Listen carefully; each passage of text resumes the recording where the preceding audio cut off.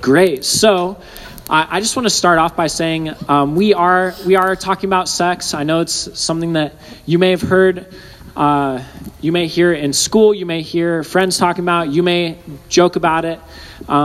We believe that this is an important conversation for us to have as well. And so we're going to be doing this the next 4 weeks, but it's going to look a little different each week.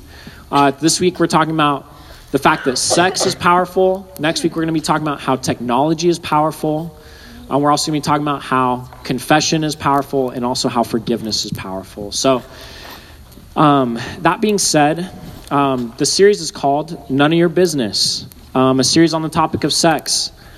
A while back I asked someone how they were doing and they said, Nunya. And I was like, huh. So I almost named the series Nunya, but I didn't. I think that would have been pretty funny. Nunya, a series on the topic of sex. So anyway, I just want to begin first by saying, have you ever had someone ask you something that was so personal, so private, and so completely not their business that you couldn't help but respond with the words, none of your business? Anyone been there? Maybe someone asked you, maybe someone you barely knew asked you like who your crush was, or maybe you overheard someone sharing a rumor at school that you knew like it wasn't their business to be sharing, or maybe your sibling went through and read your text messages or your DMs. Definitely none of their business, right? Kids sometimes don't know what is their business and what's not their business. I don't know if any of you guys have young siblings, but when I think of none of your business, I always think of kids because like the other day, one of my nieces was like, anytime I have acne or like a zit on my face, they always ask why I have an owie on my face. I'm like, none of your business, kid. Leave me alone, right? Or like my wife is a nanny for twins, and she said the other day in the car, they just asked her, how much is your house worth? They also were like, she'll have to verify it. Didn't they ask how much their parents pay you? Is that true? I couldn't remember. Okay, yeah. How much do my parents pay you, right? Those are some of the questions that you would answer with the response, none of your business. And over the next 4 weeks, we're going to talk about something that might make you want to say, it might make you want to say none of your business as I bring this up. You might be thinking, whoa, that's none of your business. And honestly, it's something, I think the topic of sex is something that shouldn't be everybody's business. But it should be because it is personal, it's private, and it's important. So we want to be careful who we talk to about. And while it shouldn't be everybody's business, it should be somebody's business, right? Even though it shouldn't be everybody's business, it should be somebody's business because it has the potential to be a really big deal in your life. The topic of sex, as I said, we're going to be talking about it for 4 weeks. It's probably going to make you laugh. It'll make you cry. No, hopefully not make you cry. It might make you feel a little bit uncomfortable, but it's also going to definitely make you think. That's one of my hopes, is that it will also make you think. And the good news is that any of those responses are normal. Because let's just be honest, the topic of sex can be a little bit awkward.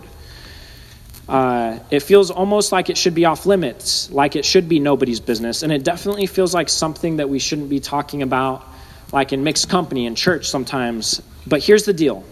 I actually think and truly believe that church is one of the best places to have this kind of conversation at. I believe church should be the safest place in the world to talk about anything, including sex. And why? Why do I think this is important? Because teenagers are definitely talking about it, thinking about it, joking about it, maybe even experimenting with it. And that's why we want to give you a safe place to talk about your questions when it comes to sex. Because like I said, it doesn't have to be everybody's business, but we do want it to be somebody's business. And it could be someone who's older and wiser. It could be someone that you trust. Maybe right now you're sitting here thinking, I don't know, you guys didn't know this, but I can read minds. I know that some of you are sitting here and you're thinking, Okay, so we're talking about sex at church. Here it comes. It's the part where Luke tells me it's bad and sinful, that I'm too young to be talking about it, that I need to stay away from it. That's what some of you are thinking. And if you're thinking that right now, I totally understand why. When it comes to talking about sex, a lot of people usually do one of two things. They either ignore the conversation at all costs, which isn't healthy or helpful, or they talk about it in a way that makes it seem really negative or bad, a way that makes it seem like you should feel awful for even wondering about it. And here's what I know to be true about sex. What I know to be true about sex is that it's good. God created it, and God made sex to be a good thing, which means that God's not embarrassed about it. He's not uncomfortable about it. He's not grossed out by it. It also means that when we have sexual thoughts, desires, questions, that we're totally normal, right? That you are in good company. And that's having these questions and these thoughts, these desires is actually a human experience, because God made us to have these questions, to think about these things. Simply put, sex is something that God actually designed for us to experience. But here's where it gets a little bit confusing. If sex is designed by God and it's good, then why do we hear so many negative things about it? Why do we feel weird or ashamed or scared to even ask about it sometimes? Why is that? Why does it make us uncomfortable? And what's the right way to talk about it, to think about it, and to treat it? Fortunately, the Bible actually has a lot to say about sex. You heard that right. The Bible has a lot to say on this topic. And the first time we get an idea of God's attitude towards sex is in the very beginning, like the first few pages of the Bible. It's in the book of Genesis. And we read about sex in the very beginning, in the creation of all things. Here's what it says. So God created human beings in his own image. In the image of God, he created them. Male and female, he created them. Then God blessed them and said, be fruitful and multiply. If you're confused right now and you're like, Luke, I don't see the word sex in that scripture, then I just want to say that being fruitful and multiplying implies having kids. And if you don't know this yet, having kids involves having sex. So we see in the first few pages of the Bible that God created people, and then he told them to have sex. That was part of the original thing. God created people. He told them to have sex. And so here's what we can learn from this passage. Here's what we can learn from this passage. God invented sex, and it was his plan from the very beginning. There was nothing wrong or bad or shameful about it. It wasn't sinful, and it wasn't gross. It was a part of God's plan. In fact, as we read through the book of Genesis, we find an even bigger picture of God's plan for sex. So let's take a look. Genesis 2:25. Adam and his wife were both naked, and they felt no shame. Now, we might feel awkward reading about that. Just reading that sentence is kind of awkward. But Adam and Eve felt no shame about their bodies. They weren't embarrassed at all. They felt no shame about their bodies, and they felt no shame about sex. That's really different from how we think about it today, right? So what happened? What happened with all of this? Why is it such an awkward topic? I think a lot has happened between then and now. But one of the things was that there was fruit on a tree. God told Adam and Eve not to eat it. But guess what they did? They ate the fruit on the tree. They gave in to temptation and ate it anyway. And the way that they saw themselves, it says in the book of Genesis, the way they saw themselves actually changed. It says that Adam and Eve's eyes were opened, that they realized that they were naked, and that they covered themselves up. And just like that, in an instant, the way that they viewed their bodies changed. And it's never been the same since for any of us. But it doesn't mean that we're all doomed when it comes to how we view our own bodies or how we view sex. It means that we're always having to fight things. What it does mean is this. We're always having to fight things like shame and feeling uncomfortable when it comes to sex. And it also means that when we treat sex in our bodies in a way that doesn't follow God's plan for them, that there can be unintended consequences that aren't so great. But here's the thing. back to this. God created sex, and sex is good, and that means that when we use it in a way that God planned, that it's a positive thing. Within the context of a marriage between a man and a woman, sex isn't shameful or wrong. It's how God wanted it to be all along. So, I think of it kind of like this. How many of you guys have a fireplace in your house? Okay, my people. How many of you guys have an automatic fireplace? I just love flipping a switch and being warm suddenly. Anyone in that same boat? I think I like a fireplace more than I like a hot tub. I just love being by a really cozy fireplace. I still remember at winter camp, how many of you guys were like cozied up by the fire like all winter camp? Anyone in here?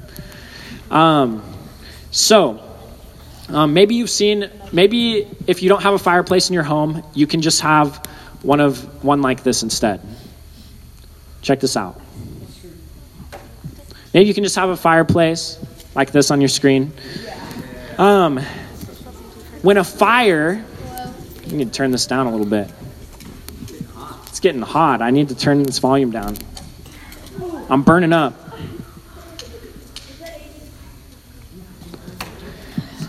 So, when a fire is in a fireplace, it's contained and it's safe. We know how to take care of it. We know what it's supposed to do.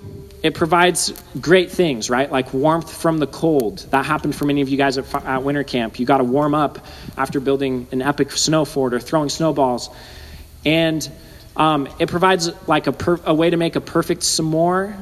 It's a source of light when the power goes out. Pretty great, right? Fires are legit.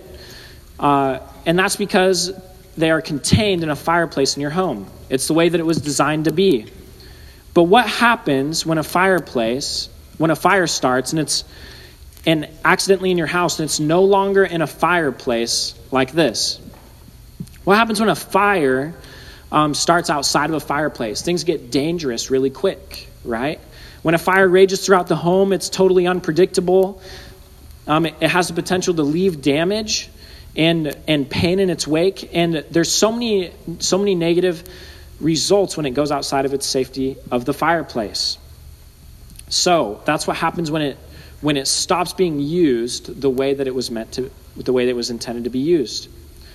Outside of God's plan, sex can impact your life in the same way. It can get out of control really quickly and be totally unpredictable.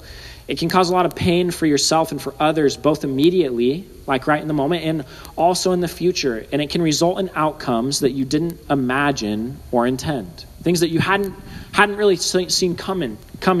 These consequences can hurt us physically, like sexually transmitted infections. They can hurt us emotionally, right? Like making us feel that our worth is attached to things like sex. Here's the thing. Don't forget that God invented sex, and it's good. It was created for a man and a woman who have committed their lives together in the context of marriage. So let's read one more passage from Genesis to get a little more insight into how God created sex. So Genesis 2:24 says this. This explains why a man leaves his father and mother and is joined to his wife, and the two are united into one. Here we read that sex is powerful, right? So powerful. So sex is good, but also sex is powerful. And it's so powerful that a man is to be joined to his wife, and the two are united as one. And this doesn't just mean physically combined as one, but actually emotionally, mentally, spiritually, in every way, they are joined as one. You're joining yourself to another person in every way possible, right? This is a pretty powerful thing. As much as our society or our culture would like to say that it's just biology, it's no big deal, we know science is now proving that it actually connects you to another person in all of these different ways, and that's a very powerful thing. You see, there's a power when two people join as one. And this power can result in either really good things or really negative consequences. It all depends on the context. When sex occurs in the right context, it has incredible power to do good. And just like a fire, when it takes place outside of the context it was intended for, it can do a lot of damage. It has the power to negatively impact you and others, just like a fire that rages through your home. So you see, these are the two things we're talking about tonight, is this, that sex is good and it's also very powerful. Maybe you know this because you've seen it. You've experienced the physical, spiritual, and emotional hurt that comes from sex outside of God's plan. And maybe you've seen it ruin your relationship with a boyfriend or a girlfriend, or maybe you've seen it damage relationships with friends or between your parents, or even between you and God. Or maybe you've been sexually abused or harassed, and it's left you feeling all kinds of things that you know God doesn't want you to experience. Let me just pause right here and tell you that if you've been mistreated sexually, it's not your fault. God didn't intend for you to be hurt this way, and it's not his plan for sex. He loves you and doesn't judge you, and he wants what's best for your life. And if that's you tonight, I want to encourage you to speak to your small group leader to help you navigate through your experience. Now, maybe you haven't experienced the emotional or the spiritual, the physical effects that sex has outside of marriage, the negative effects that I've talked about. Maybe you're thinking, yeah, whatever, Luke, you said that there's negative consequences, but I haven't experienced that yet. Me and my friends have been experimenting with it, and things that are outside of the context that you're talking about. And those consequences that you keep talking about aren't really happening in my life. And here's what I'll say is, you may not have seen the impact yet, but trust me when I tell you that the potential for negative impact is there. Sex is so powerful that even when you can't see the consequences of using it outside of God's plan, even if you don't see them for years to come, they're still going to be there. The emotional, spiritual, and physical impact can last a lifetime, and those hurts can affect your current and future relationships in lots of negative ways. They have the potential to bring pain into the most important relationships in your life. But pain isn't what God wants for you in any of your area of your life, but especially when it comes to sex. God has a plan for your life, and it's a good plan. And when we trust in and follow his design for all of our lives, including sex, we know that we're using the things that he created for us in the best way possible. So, again, I want to say it. Sex is good. Sex is powerful. And I believe that that's true. And I want you to believe that it's true too. We're going to help. We want to start. I just want to help you to start navigating in this topic in a way that's good for you. And here are two things I hope that you'll be thinking about this week. I hope you'll be thinking about these two things. First one being, who can I talk to about sex? We want each of you in this room to develop a healthy attitude towards sex. We want to give you a place to talk about it with people who really care about you. It's a conversation for you to have with someone that you're really close with, right? Like I said in the beginning, this isn't something, it shouldn't be everybody's business, but it should be somebody's business. Find someone who loves you, who wants what's best for you, and who will encourage you in this particular area of your life. Somebody like your small group leader, or maybe a trusted parent, or a reliable older sibling. And then I would say, secondly, be brave enough to start talking. I understand that the topic of sex isn't going to be easy, and no matter where you're coming from in this topic, right? No matter where you land when it comes to this topic, it probably feels like a conversation with somebody would be awkward or uncomfortable or embarrassing. But when you take the brave step to talk to the right person, then it doesn't have to be these things. When you talk to someone with wisdom who you're not afraid to be honest with, they'll be able to start answering your questions. And it might be awkward sometimes. It probably will. But my hope for you is that you'd be able, maybe you'll have a few laughs about it, but that eventually you'll be able to push past the awkwardness and be able to have some serious conversations with a reliable person. Because we believe that these kinds of conversations are so important. Believe it or not, we want you to experience everything that God has created and designed for you to enjoy when it comes to this topic. But we also know that in order to live a life that God has for each of us, we've got to pay attention to what God says about it. We have to remember that sex is good and that it's powerful. So, we did it, you guys. We made it through week 1. We conquered the first sex conversation at youth group, this first sex sermon. Give yourself a big round of applause. Thank you guys. Thank you guys for choosing to stick this conversation out with me. And I just want to encourage you to keep coming back for this conversation. We have a lot of really important things to continue to unpack together. And as you head to small group this evening, would you consider this question? Who is one trusted person you can talk to when it comes to sex? You guys are dismissed. Go ahead and start heading to small groups.